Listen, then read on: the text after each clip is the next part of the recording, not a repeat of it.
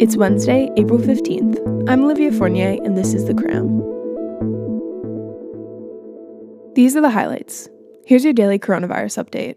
The U.S. marked its highest number of deaths in a single day after 2,405 people died of the virus.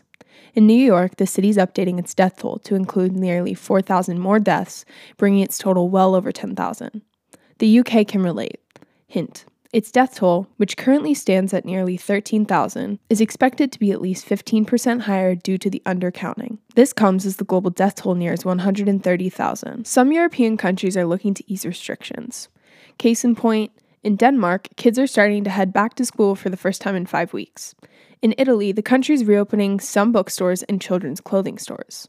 And in Finland, the government's set to open up the borders of its southern region, including its capital, Helsinki. The U.S. wants to get on board. A new report says the CDC and FEMA are drafting a national plan to reopen the U.S. Not yet clear on when that would happen. Johnson & Johnson says it plans to start imminent production of its trial COVID-19 vaccine at an at-risk basis, meaning the vaccine will be produced before it's ultimately finalized and released to the public, which could prep for a faster rollout if the drug is approved. Meanwhile, the FDA is tightening restrictions on COVID-19 antibody tests again after faulty, low-quality versions popped up. So, the whole world's looking to the future of this virus. Here's your action in politics. Yesterday, former President Barack Obama said, "This Joe guy seems cool," and officially endorsed him for president. You heard that right. Up until now, Obama's sorta avoided getting involved in the 2020 election, but now that Biden's pretty much the Democratic nominee, it looks like that's changing. Senator Elizabeth Warren also endorsed Biden. Meanwhile, South Korea just headed to the polls in its National Assembly election. Voters decided on 300 seats in the country's National Assembly, but not before donning masks and gloves and getting their temperatures taken. Initially, the country was worried about low voter turnout amid the pandemic, but so far, it looks like at least 56.5% of voters cast their ballots. Here's your action in business. Recently, the Trump team shook hands, not really, don't worry, with major airlines on an agreement over the terms of that $25 billion bailout. We'll fill you in. 70% of the funds will be grants, while the other 30% will be low-interest loans that get paid back. The money is expected to help keep the airline industry afloat amid the coronavirus pandemic by helping the businesses pay their employees. Big deal since 10 of the 12 major airlines will participate in this program. In other news, NBC Universal's jumping into the streaming wars. Meet Peacock, the business's new streaming platform.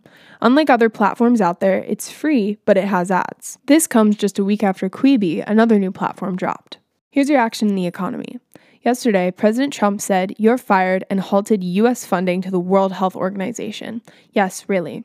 Quick refresher, the WHO has faced some heat for its initial coronavirus response, which some says was too slow and didn't properly prep the rest of the world for what was coming.